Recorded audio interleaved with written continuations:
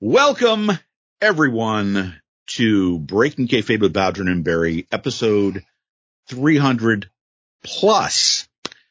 Now, let me just tell you folks something. When Barry and I and Lou decided to retire the weekly episodes of the show and Strictly Go Patreon, one of the things that the three of us had talked about was if something happens along the lines of, say, Vince McMahon dies, well, we want to release a regular episode.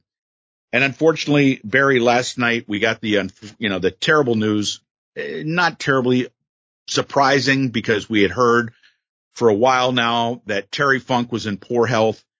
And then we got the news that Terry had passed away. And I reached out to you and I said, well, shit, if Vince McMahon is worth an episode, by God, Terry Funk is worth an episode. Barry Rose, not only the wrestling world, the wrestling fans, but everyone out there. We lost Terry Funk yesterday, Barry. It was a tough day. And we got to say, too, is that, if we had done it, let's say Vince had passed and we had done a Vince McMahon episode, it probably would have been very honest, very raw. And, we neither of us love Vince McMahon. With that, we both love Terry Funk. And the truth is all of professional wrestling loves Terry Funk. And Terry Funk, to me, is the epitome of professional wrestling. If I was to think of professional wrestling, some are going to think, oh, it's Hulk Hogan or it's Ric Flair or John Cena, whoever it might be. You say the words professional and wrestling put together, immediately I'm thinking Terry Funk. I think he was, Jeff, if not the greatest of all time. And we can quantify that. And certainly we're going to be discussing Terry Funk on this special episode. But Terry Funk was really the ambassador for pro wrestling. Here was a guy started in, the mid 60s and, through the territory system. Where didn't Terry work at least once? Where didn't Terry show up? Where didn't Terry work as the territories were gone? He was a star in the WWE. He was there at least twice that I'm aware of as Terry Funk and then as Chainsaw Charlie, though everyone knew it was Terry Funk. He was in WCW in the NWA. Here was a guy that literally did it all. Not to even mention what he did out of this country, whether it was Japan or Puerto Rico. Terry was professional wrestling. And years ago, and this goes back to, I think, when we were doing chair shots, and someone made a comment, and it stuck with me. Here we are 30 years later, and I can clearly remember the comment, and it said, Terry Funk is in ECW now, and there's another promotion that I didn't mention. There's a lot more that are out there. And somebody said, at 50 years old, Terry Funk has learned how to do the moonsault and is successfully doing it. Fucking think about that for a minute. Think about a guy think about Terry Funk and his legacy reinventing himself to some degree and now doing a moonsault. A moonsault in front of just a couple of thousand people as well, right? Not in front of a Madison Square Garden crowd or, a big pay-per-view crowd or something like that. To me, it was like if you saw Terry, and there's a lot of footage that's out there, thank God, but if you saw Terry, he was the same whether there was 200 people in a high school gym or 10,000 in an arena. Terry Funk loved professional wrestling, and I think that was a big difference. So many guys, especially what we saw in the 90s and then into the 2000s, it really became about the money and it became about guaranteed contracts and all this other shit. Terry Funk fucking loved professional wrestling. And even until his last days and photos that might be posted in social media by people going to visit him, Mary Nelson, Marie Laverne, who worked in the Amarillo territory, I believed, was right near where he was and somewhere in West Texas or Amarillo, and she would go to visit him and she would post photos, and he was still even in a state that you could see, and I know that I sent a couple of these photos to you, he didn't look good. He certainly, you could see he was seriously ill, but he would still strike his fighting pose and was still wearing a Funker t-shirt because That's who he was. That was professional wrestling. That's what it actually meant to him. One thing I did learn over the last 24 hours that I didn't know, he had apparently been transferred to some sort of unit in Arizona. I think it was Phoenix, but it was somewhere in Arizona. So he wasn't in West Texas. That was kind of surprising to me, but it was devastating, Jeff. I go back and I think, which of the wrestling deaths have hit me the hardest? And, I think Owen Hart was a very sobering death in the fact that, it was pointless. This wasn't even something that should have been connected to professional wrestling, and that was sad. But I started thinking, and I try to remove obviously Billy Robinson or Rocky Johnson or even Tommy Siegler, who I ran his fan club, and he just passed away just a few weeks ago. Those all hit me hard, but, I start thinking about Wahoo McDaniel, and Wahoo was maybe one of the first guys that I saw on a regular basis. And he was larger than life, much like, like Terry Funk or Dusty Rhodes. These were a lot of guys that, as a little kid, these were larger than life figures. And Wahoo hit me really hard. And last night, I got to be honest, I was in a really shitty mood after this happened. And, Linda came home and I told her, I flat out, I said, I got to be honest. She was like, let's go get tickets for a baseball game. I'm like, I don't want to fucking even talk about it. Like, I'm just that devastated. And it's not like I was close with Terry. It's not, Terry couldn't have picked me out of a lineup for $1 million.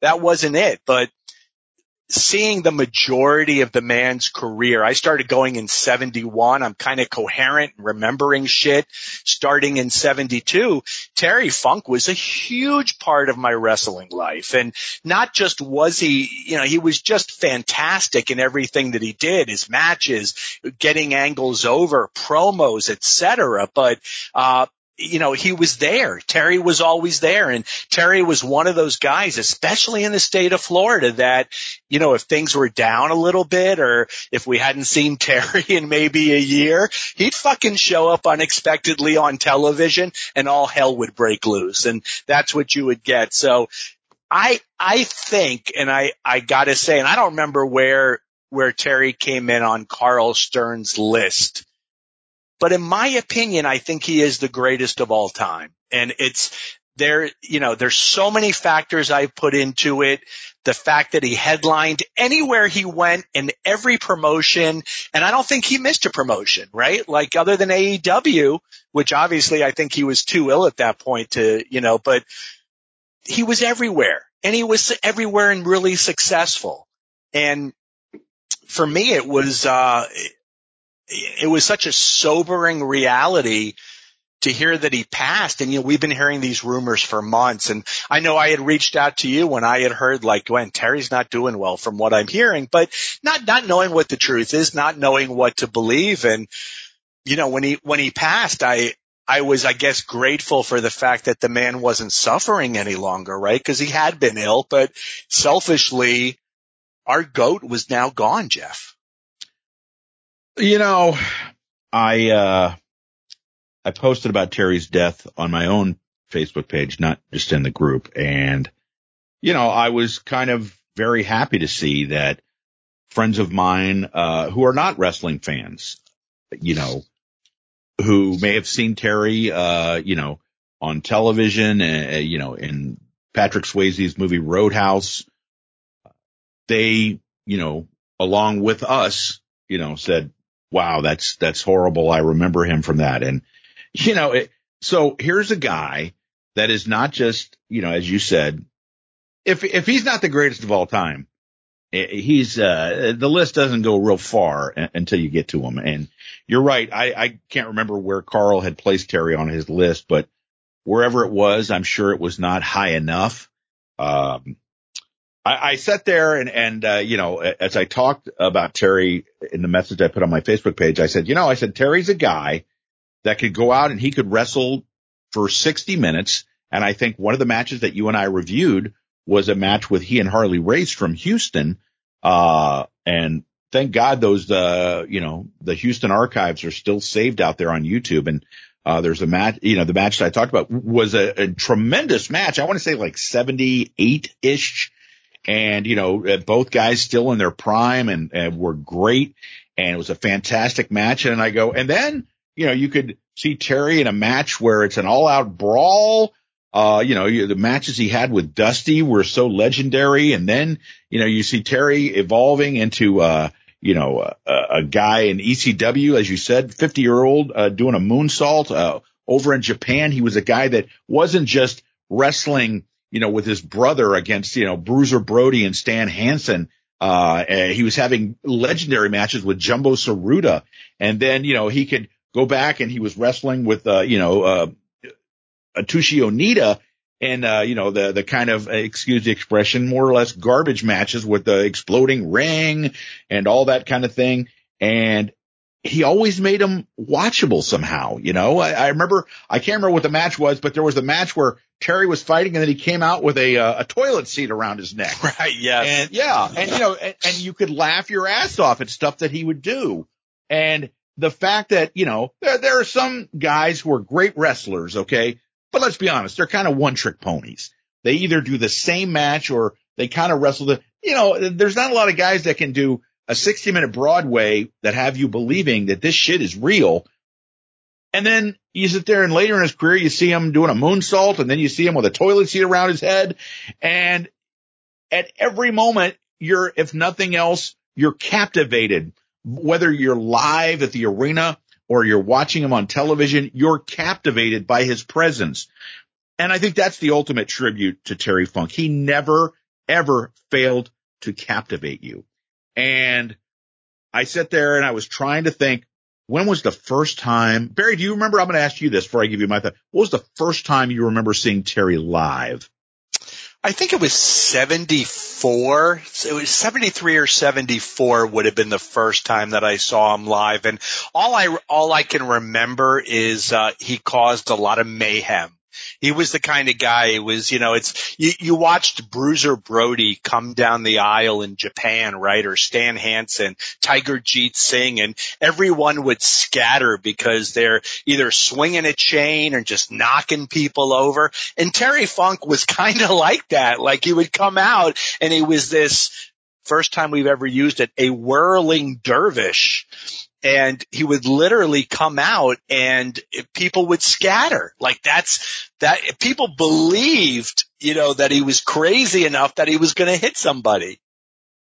And as I thought, I believe because I was a little late to the game as far as a live appearance. I of course saw him on TV, but I really didn't go to the matches a lot in the 70s, but in the 80s, I really kind of stepped up and I think me and my boy Craig Halleck might have seen him in West Palm Beach, and that might have been like in a tag match with Dory.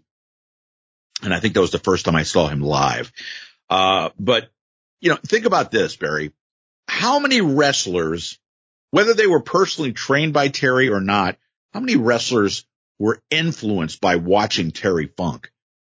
That's a lot of friggin' guys. I got to just say. Absolutely. Absolutely. I mean, everybody that ever went through West Texas, back in the day, ended up copying Terry. We always used to joke about how Dick Slater, was a great wrestler until he decided that he wanted to be a version of Terry Funk. And that's, kind of like where he wasn't he was still great, but not as great as he was in those very early days. In the mid 70s in Florida when he looked like a future world champion. But even guys like Dusty took stuff from Terry, and, he was just so iconic, not just to fans, but to guys in the business who borrow things. And I haven't even, brought up Cactus Jack and, Mick Foley and everything that he took from Terry. And of course, wrestling is famous for whether it's promoters or wrestlers stealing ideas from other people. And so many people stole from Terry Funk, and it wasn't like Terry went and said, you kind of took that from me. I expect a little something, unlike Vern Gagne, who expected 10 or 15% of your lifetime income if he trained you. But Terry, so many stories of the road about Terry, and I said that was the first time I saw Terry live was probably in West Palm Beach. I was so blessed when I went to Japan in 1987 in December to go there, and I was with Dave Meltzer and another guy. We actually got to go to Terry Funk's hotel room. Wow. And sit and talk with Terry Funk. And I sit there and think, holy crap, man, what a blessing that was to be able to, just have had that opportunity, and I think I've told you before, the thing that was interesting, we also went to Dory's room. And what made it so interesting from two completely different points of view is you'd go and you sit with Dory Funk Jr., okay? And Dory Funk Jr. would sit there and he'd explain to you, well, this is why this angle got over and this is why this angle didn't. And he would explain it in sort of, analytical terms, but it wasn't like you're reading a reference book. I mean, it was like you were sitting there and you were like, holy shit, this is like really interesting, the way that he's breaking this down. And then you go down the hall to Terry, and Terry starts telling a story, about crossing Alligator Alley with somebody, and he's shooting, I tell you what, not Alligator Alley. I remember the story about he was telling about out in West Texas, and they were making one of those long road trips that they used to have to make. And he was in the car, and Jumbo Tsuruta had come over, and Jumbo was still a young guy, and so they had sent him to the Amarillo territory to get some experience. And Amarillo was famous for the Japanese guys coming over and working with Terry and Dory.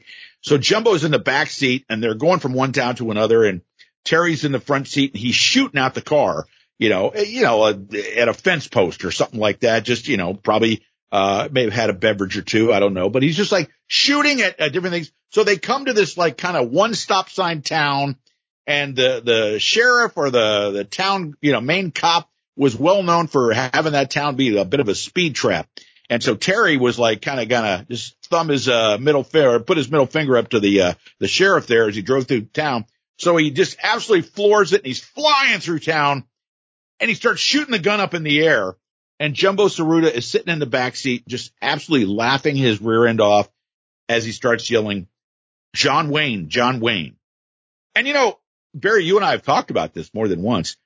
The fact is, I really firmly believe that the Japanese fans, part of what attracted them to Dory and to a much greater extent, I truly believe Terry, is these guys were cowboys like they'd seen in the movies. Terry Funk was John Wayne to the Japanese wrestling fans. That's why Jumbo Tsuruta is going, John Wayne, John Wayne. Yes, that's who Terry Funk was to him and to the wrestling fans in Japan. And, so many more road stories. I was thinking about, before I get to the rest of what I wanted to say, I know that, our friend Dave Flaherty was a big fan of Terry Funk, and I'll tell you a Flaherty story about Terry Funk. So Flaherty does this impression of Terry Funk, right? And the impression is about an interview that Terry did. I don't know if it was in Florida or Georgia or where, but so it's, and maybe you're familiar with this promo, Barry. It's where he's telling a story and he's talking about his father. And he says, and I'm going to try to do it, and I'm going to do a horrible version of it, but it's like, when I was a boy, my daddy had a jackass, and he told me that, son, that jackass, he's worthless and he's weak. And so I want you to go out and kill that jackass, shoot him in the head. And I said, Daddy, why do we need to kill and shoot that jackass? Anyway, so, I think you'll agree that's a really bad Terry Funk, Barry. I've heard worse. That's not okay. bad. Thank you. So Flaherty's is famous for this Terry Funk impression, right? So we go, I think we were like at Wrestle War or something like that. And so, we happened to meet Jim Ross, at a bar or a restaurant or something like that. And so I said, Jim, you need to see my man Dave here doing his impression of Terry Funk. And so, Dave may have, I don't know if you know this, back in the day, Flaherty would occasionally enjoy a beverage also. Like Terry Funk. I know it's a shocker. So Dave may have had a beverage or two. So I said, Dave, hey, go ahead and do the Terry Funk promo. And Dave just kind of like stopped. And it was like you could see he was collecting his thoughts. And he went, well, and Jim Ross looks at him and goes, son, when the lights come on, you got to perform. And he walked away from him. So poor Dave never got to do his promo for Jim Ross. But I'll get on to more stories, in a second, Barry, but, endless stories about Terry Funk. Yeah. I posted this I believe in my CWF group, Facebook group yesterday, but you know, there are so many memories when it comes to Terry Funk. And I think one of my favorites, was in 2015. So he and Dory, let me go back. Jody Simon, Joe Malenko was doing a fundraiser to raise funds to put a memorial wall in the old Fort Hesterly Armory. It had been purchased by the JCC, and I believe it's called the Brian Glazer JCC. But, you know, with everything that took place in that building, Jody wanted to put up some sort of memorial so that the history wasn't lost, that, you know, his father, the great Malenko, and everyone else would be recognized. So Jody put on what I think may have been one of the biggest fan fests of all time. And he had commitments from, you know, Hulk Hogan and Dusty Rhodes and a lot of these guys. Well, a lot of these guys didn't show up, and Dusty actually died that day. That was the day that Dusty died, which really put, you know, kind of a damper on the event, because taking place in Tampa and Dusty's dead it's a big deal. But, the lineup was absolutely incredible. But anyways, Terry was there with Dory. So you may find this hard to believe, Jeff, but everyone on that roster that was appearing that day, and you had some WWE guys there as well. Roman Reigns was there. Kofi Kingston was there, and they were there because Dean Malenko was working for the WWE at the time. But everybody that was there volunteered their time. The only person that didn't, that required a payday, was Dory Funk Jr. And that was handled by his wife, Marty.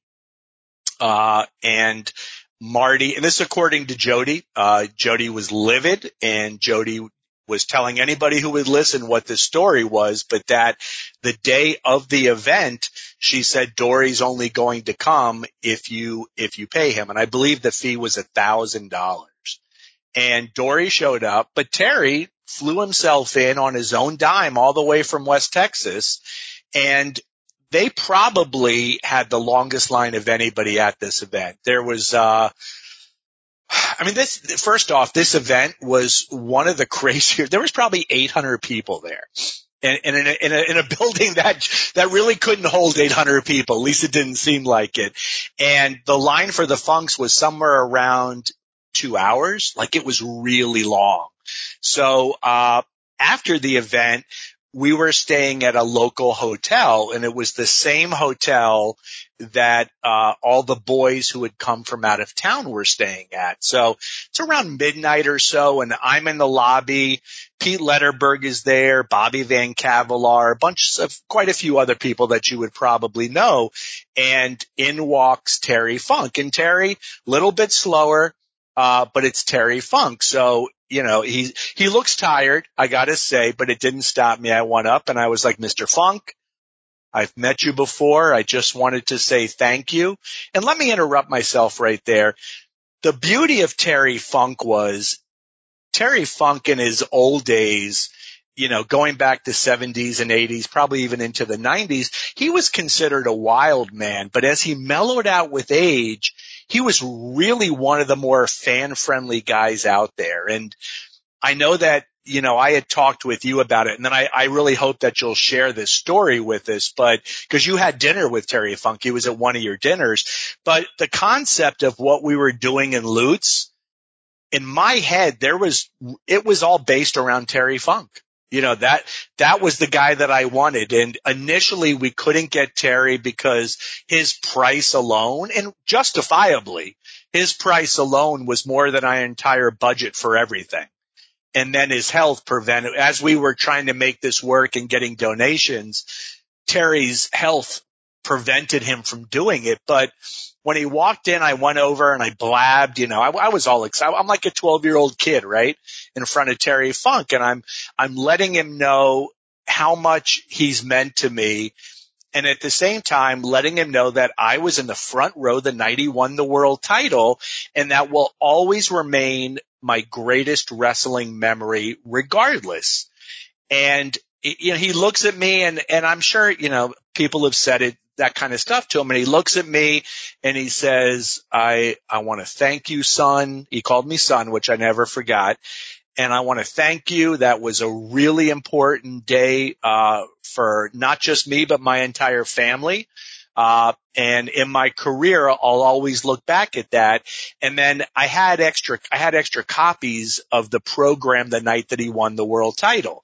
I think I still have 2, but I wound up giving it to him and he looked at it and it was a moment. He looked at it and then he looked at me. And he said, I want to thank you. He goes, this means a lot to me. I've never seen this before. And he gave me a hug, and that was really important. Now, of course, he had seen it. Well, and let me say, he had seen it before because he'd autographed 2 copies for me personally. So I know that he had seen it. What I wanted to ask you was, sure. And I'm sorry for interrupting, did the promo or did the card as listed, did it show Terry or the original opponent? It showed the original opponent, which was Dory Funk Jr.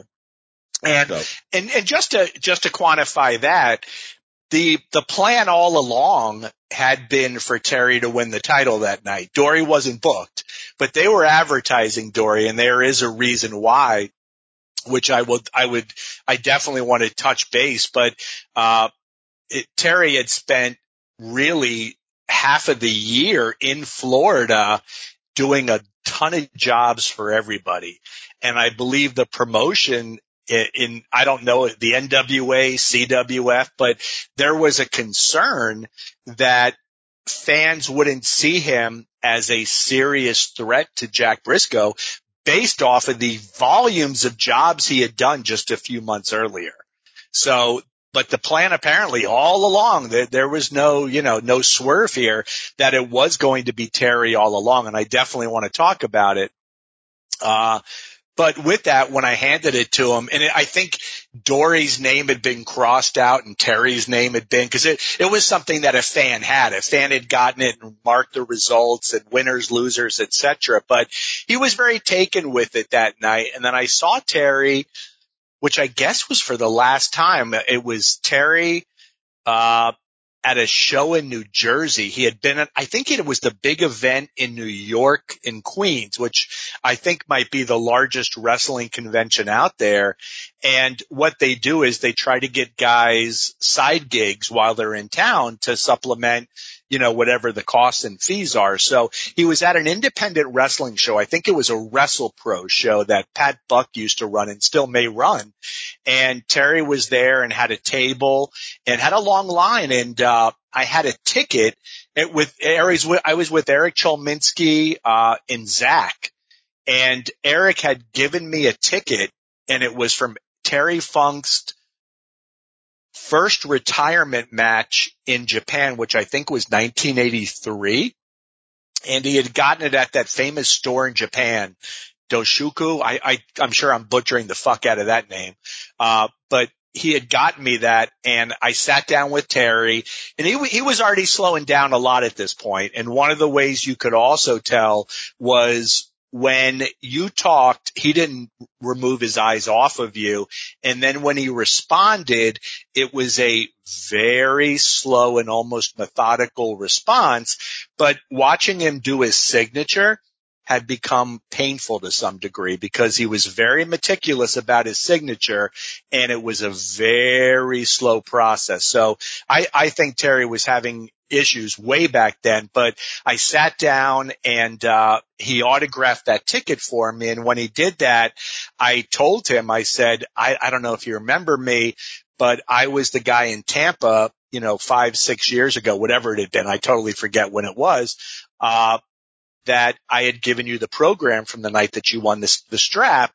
And he looked at me and he said, I just want to thank you again. And I don't know if he remembered that or not. And that was officially the last time I ever saw Terry Funk.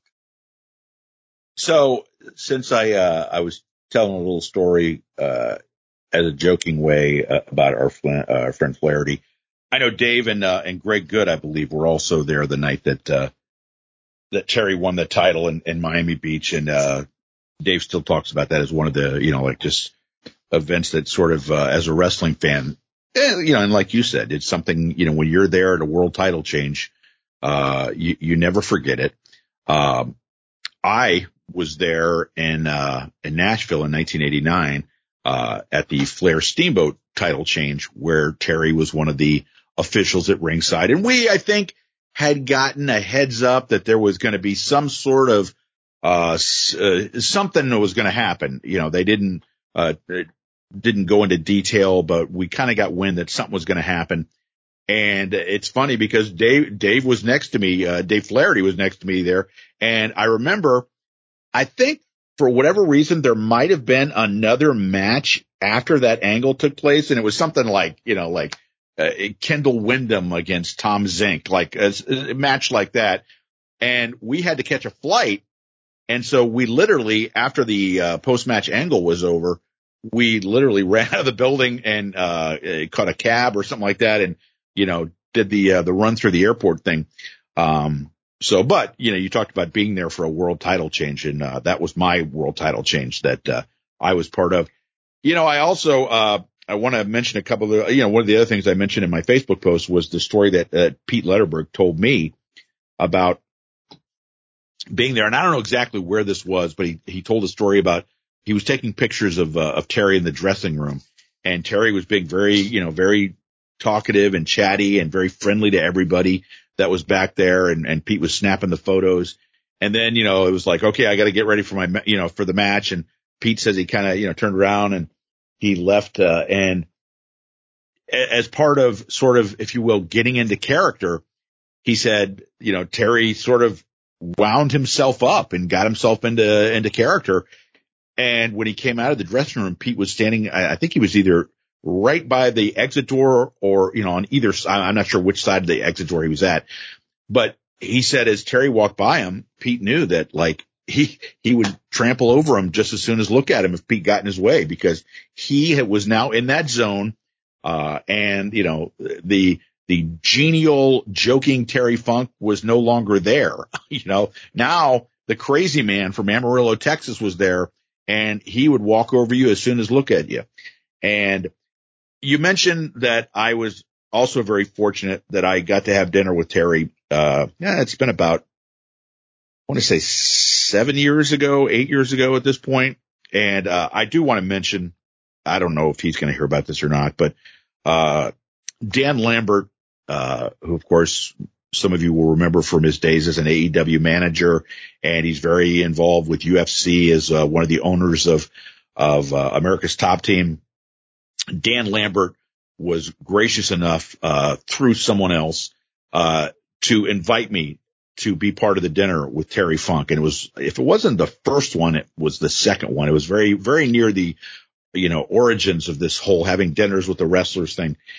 And a couple things that stand out is that Terry was sitting there and just telling war stories, and was just having such a great time.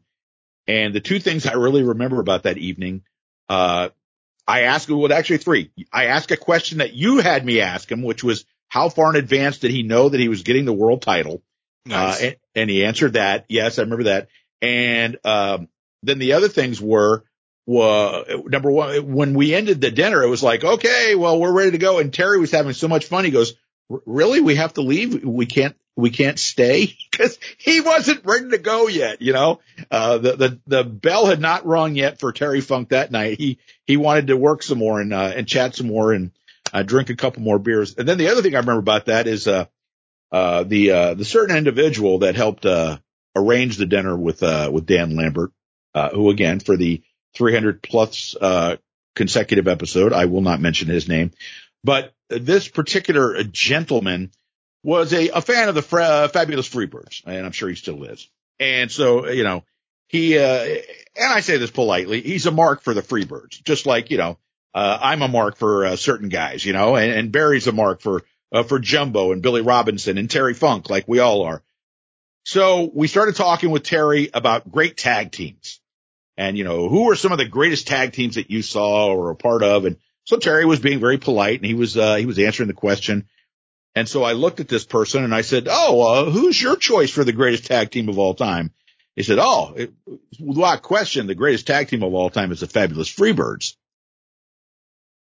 And those, times in movies where you see a guy just do a slow turn of the head, and it's done very methodically and with a certain air of sinister, and he kind of turned and he looked, and the entire table just fell out laughing.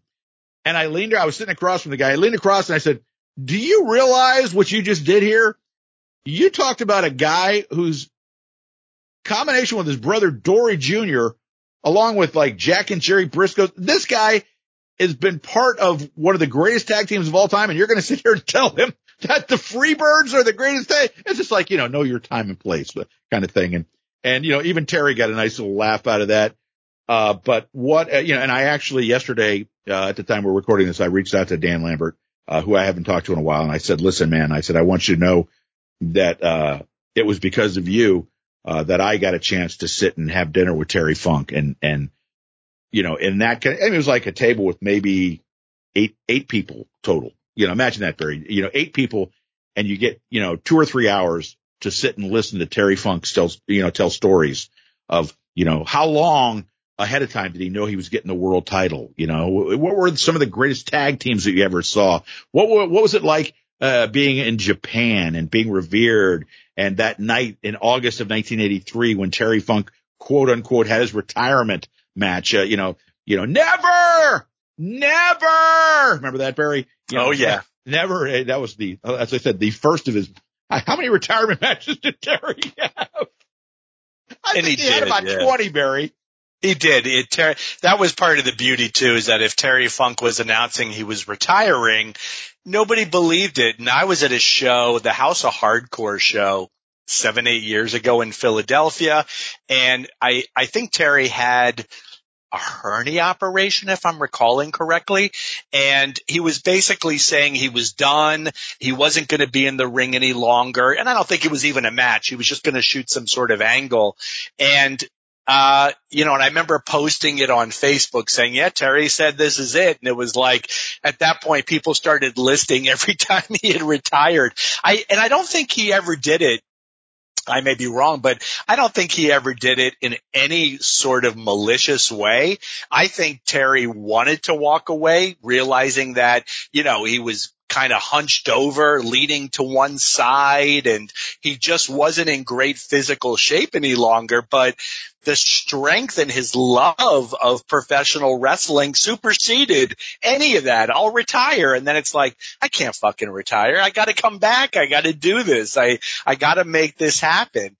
You touched on something, that was really important. And it really is the world title change too. And it's such a difference from, the way things are today. When we were kids and we were younger, and Japan still was doing this for so many years, a world title wasn't meant to change hands every few months. It wasn't meant to change hands, on television every quarterly or something like that. It was a big deal when it happened, right? If a world title changed hands, it was essentially the holy grail of professional wrestling. So, the night that it happened, and again, I was a kid, it was a surreal moment, but I remember a lot of it. I remember a lot that happened. I don't remember Flaherty there, but he'll always tell me he was. But again, I didn't know Flaherty. I'm sure he was there, but it was a really big deal, and it never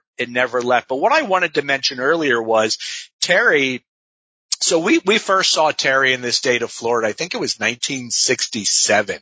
And he'd only been wrestling, I believe, 2 years, maybe a little bit less. Came in as this clean-cut, blonde baby face. Got over, having the last name Funk was obviously huge at that stage. And we saw him throughout the years. And once Dory won the title and Jack Briscoe became the number one contender, Terry was essentially a heel at that point. He would have moments where he's a baby face, but he was essentially a heel, with the exception of spring and summer of 1975. And that was probably my favorite Terry Funk, even though he was essentially a babyface. So he came in this state, and I want to say this was during the period that Harley Race was booking. So think about that for a minute, right? Because Terry Funk wound up losing the title to Harley Race.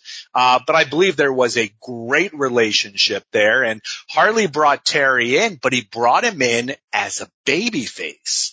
And I know that I've said this previously. I don't know if I've ever said it on the podcast, but I suspect that I have.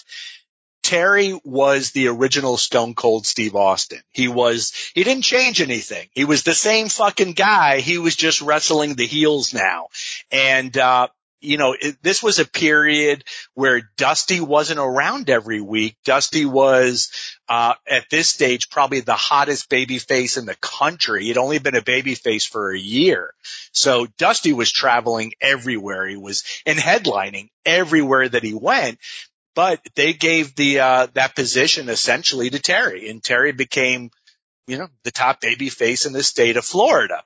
Feuded with Harley Race, Roop, Larry the Axe Hennig. He was facing everybody that we had in the state that was a heel, and he was completely crazy. He was completely just doing all the shit that we love Terry Funk for, but he was losing. That was the kind of the weird thing was, and it didn't matter. This was the stage where Terry Funk would go out, he would kick somebody's ass for 20 minutes, he would do the job, then he would immediately get his heat back by kicking more ass, and then there would be a rematch next week. So it wasn't like these losses, at least the way I saw it, it wasn't like these losses were actually hurting him. But he was really great because this was, I think, the prototype of Stone Cold Steve Austin some 20 years later. And I don't think, I don't think anybody got a hold of Florida footage and was like, shit, we should do this for Stone Cold, right? I don't think that was it, but it was essentially the same gimmick. He was this kick-ass,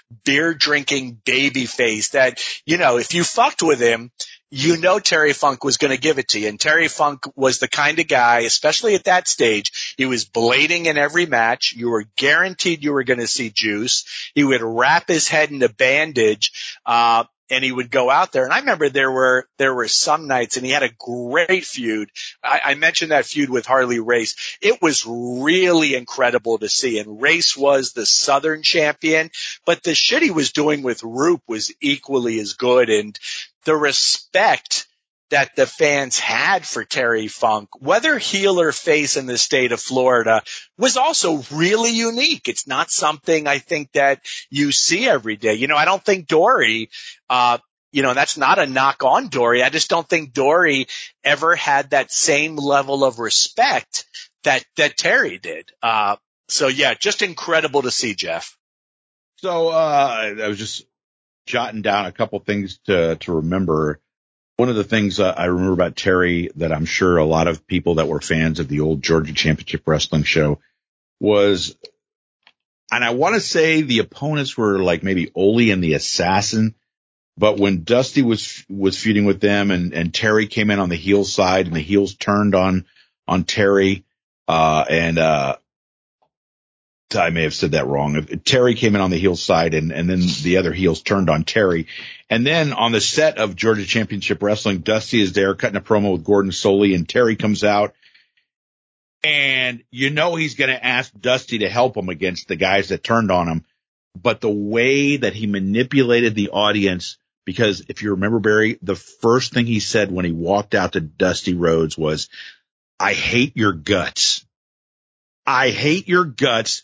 Then Dusty responded, "I hate you too."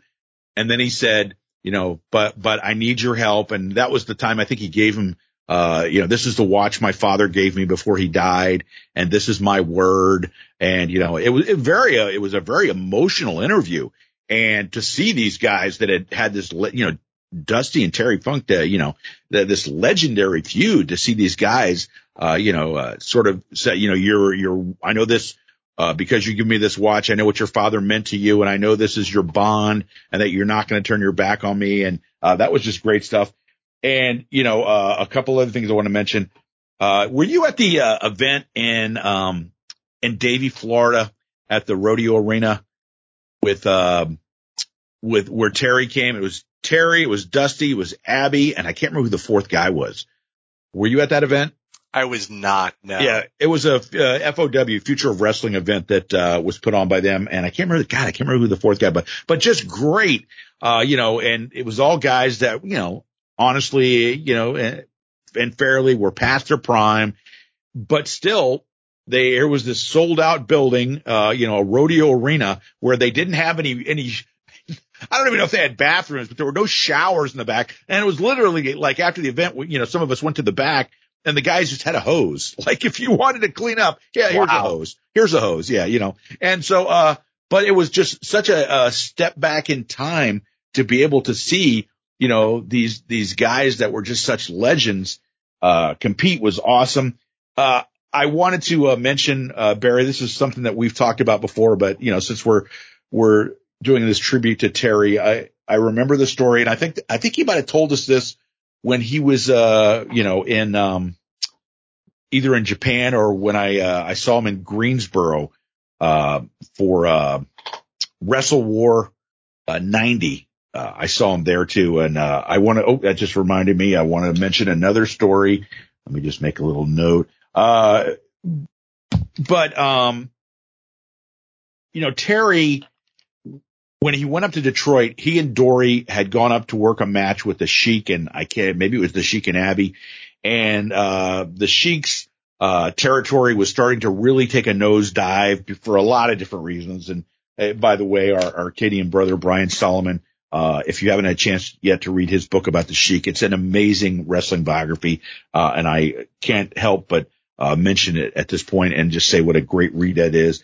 But so the story was that the Sheik's territory had been down. This was like around, I don't know, late 70s, maybe early 80s. And so he was trying to, put a big card together to, see if he can get one last big show out of the territory. And so he books this main event, right? And so, lo and behold, the fans remember they're all coming back to see the Funks versus the Sheik and Abby. And so they go on and they do all this promotion for the show and it pops a big house. And so, they go out and they wrestle, of course the Sheik was in the match, so it was probably less than 5 minutes, but they do this wild brawl all over the building. They get back to the dressing room. The match is over. And, it's Dory and Terry and Abby and the Sheik sitting there with them. And maybe they're having an adult beverage or two.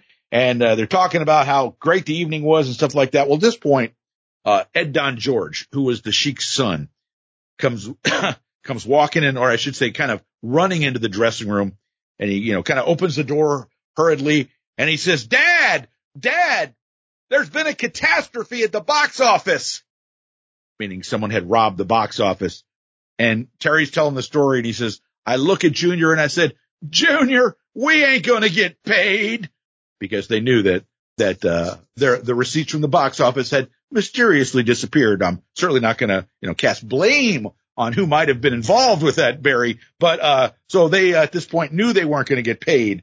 I want to say that, the Flaherty story. So we're in Greensboro, and after that was the Flair Luger match that was at Wrestle War 90.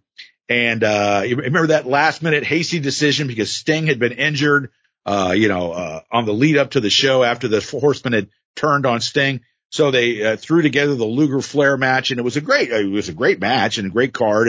And Terry was there because Terry had started doing color commentary on the Worldwide show, or maybe it was the NWA Pro show, with Chris Cruz. And so he was there for the event. And so afterwards, they're back at the hotel, and Flaherty somehow, I think because he had some sort of connections where he had sold some music to Flair. So there was some sort of connection, and he got invited up to the after party. And I unfortunately did not make it, to the after party, but Flaherty told me, besides, the fact that, Wahoo McDaniel was up there, exchanging chops with Ricky Morton, which might have been interesting to see. But he said that Flair and Terry Funk were talking to one another. Now, mind you, this is February of 1990. Okay. So remember all the things that happened after February of 1990. Crockett was out, like as far as being the owner, it had been sold to Turner Broadcasting. You had, Jim Hurd was involved amongst everything else. And Dave said that Terry and Flair were talking, and it was sort of like a demarcation line that, they realized that now the corporations were involved and the territorial system was dead, and that what they knew previously was never to be again. And it was a very, Dave, in telling the stories, it was a very poignant moment because here were these two guys, great world champions in their own right, for maybe different reasons, but knowing, and Flair at this point was still the world champion, but I don't know, February of 90, were they still call him the NWA world champion, Barry, or was it just the world champ? I think it was still NWA, wasn't it? I don't know. Yeah. So I just remember Dave saying it was a very, poignant moment. So one of the things I realized is, as we were both talking here, we haven't mentioned Terry's run in Memphis with Jerry Lawler. Yes. And how epic that run was.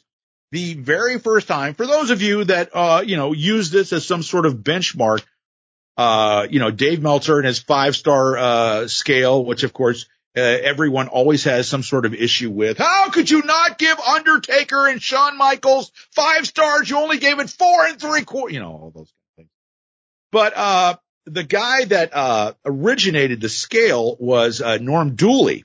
And Norm Dooley, in sending back, results on a match, I can't remember where it was from, if it was from Louisville or somewhere else, but he told Dave that this, Terry Funk and Jerry Lawler, that this was a 5-star match. And that's when the scale really started being used by Dave Meltzer. So Terry Funk was involved, a little history trivia note for you here, was involved in the very first 5-star match that Dave Meltzer ever graded out as a 5-star match. And it was with Jerry the King Lawler, Barry.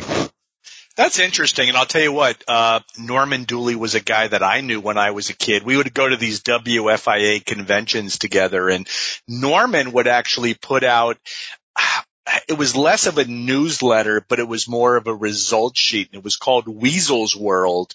And he would rate all these matches with stars.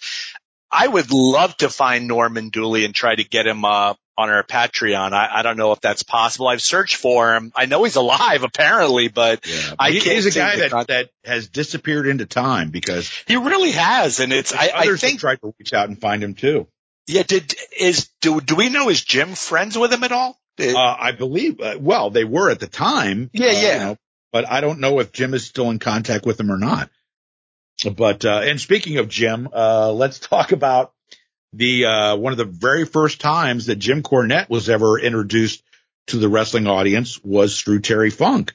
And that is when, Jim, I want to say it was maybe first or second time he appeared. He had been on there as a photographer, I think, or shooting ringside, but now he was being introduced as Jim Cornette, whose mom was fronting money to make him a wrestling manager. So Jim is out there trying to scout talent. And so then Terry Funk comes out, because apparently Jim had made an offer to Terry Funk. Do you remember what Jim said on Memphis TV, Barry? I don't know. It's a phrase, I'll politely say, that is not really well thought of in these times and days that we live in now. But Terry Funk came out, and Jim Cornette standing there, and he walks up to Lance Russell and he says, "Lance Russell, I smell a sissy. Do you smell a sissy?" And Jim Cornette sort of realized, of course, that Terry was talking about him. But what I believe, and I believe this is a story, they decided to play a little rib on Jimmy, is they didn't tell him that Terry Funk was there to basically depants him, to, sort of give him his little, introduction into the wrestling business. So Terry begins chasing Jimmy around the ring in front of the studio audience. And of course, they're all howling with laughter. And I think very quickly Jimmy realized that he had been set up. That's awesome. And he was about to be pantsed by Terry Funk. And so, welcome to the wrestling business. Not so much, as a photographer, but as an on-air personality, Jim Cornette. And Jimmy got that introduction, Barry.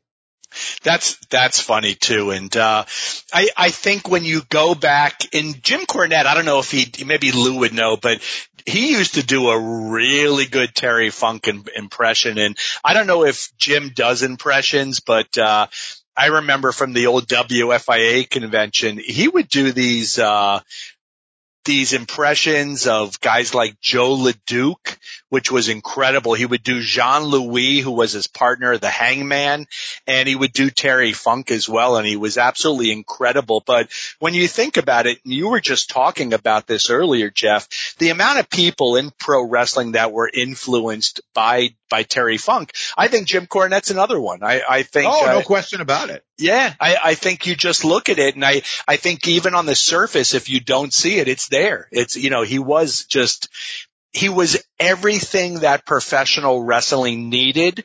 And the truth is, it's what professional wrestling needs right now. And I don't think there will ever be another Terry Funk, Jeff.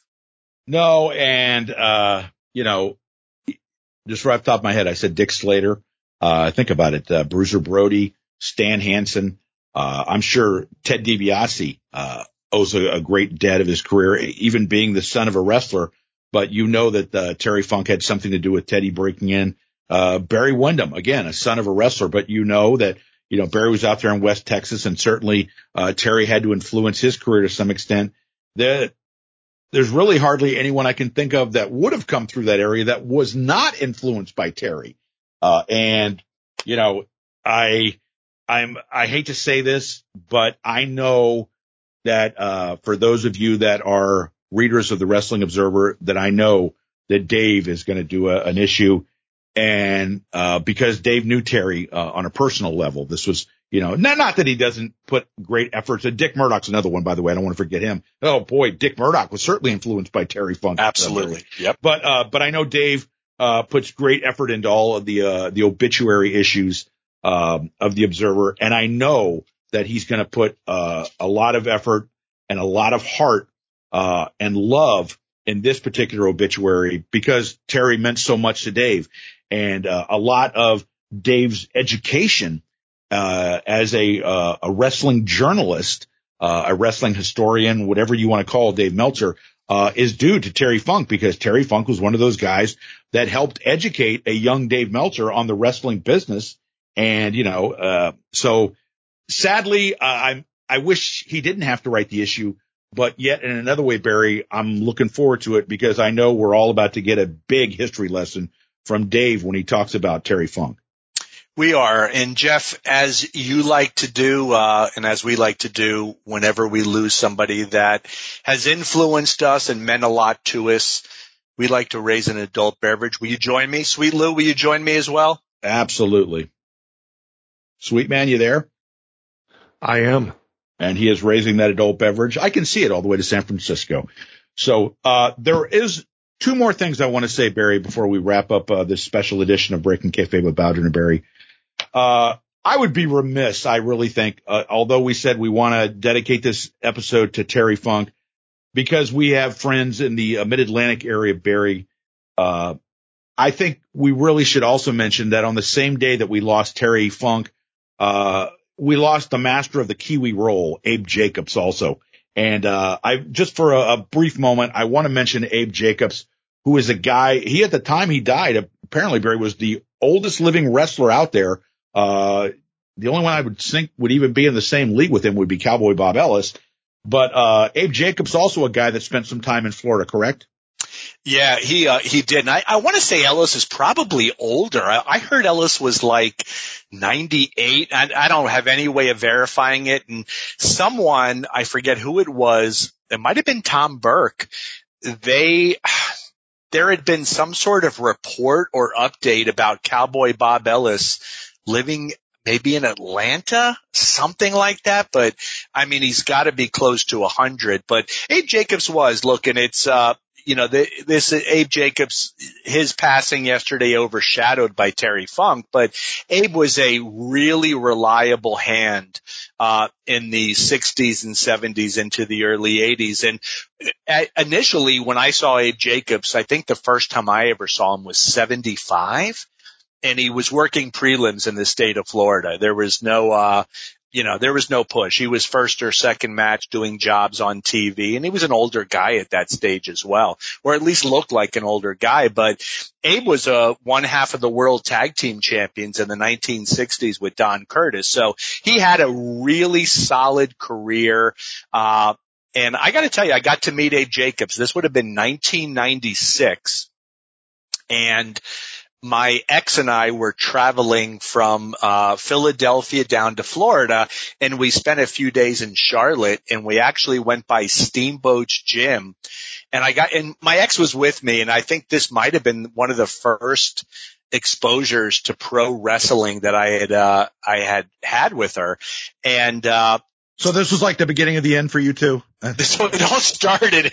Yes, and somehow I held on for like another Coach Jim, go ahead. Yeah, I held on for like another 25 years or whatever. But yes, that was probably the start of it. But walked in and Abe Jacobs was there behind the counter, and it was very cool. He was holding court with 3 or 4 people telling stories, and I didn't say a word. I walked in and I just stood there. I listened, and when it was all done, I went up and I introduced myself, and it was a very exciting moment. He was he was very outgoing. He was very friendly. He gave me an autographed 8x10. I took a couple of photos with him, and my ex was very taken with him. He was this kindly older man, very respectful, but a great storyteller. And I just thought the world of this guy just on this one meeting of me showing up to Steamboat's Gym.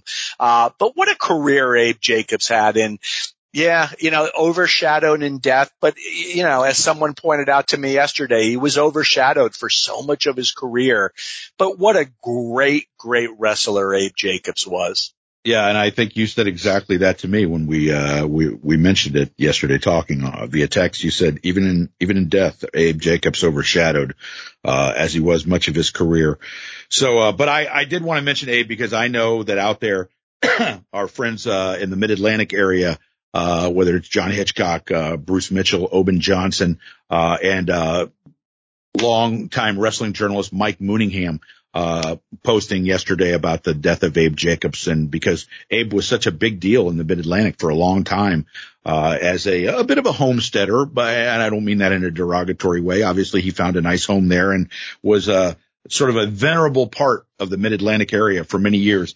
So, in closing, Barry, I just want to say, I was thinking about Terry's, our loss of Terry and the death of Terry, but I think we can take solace in one thing.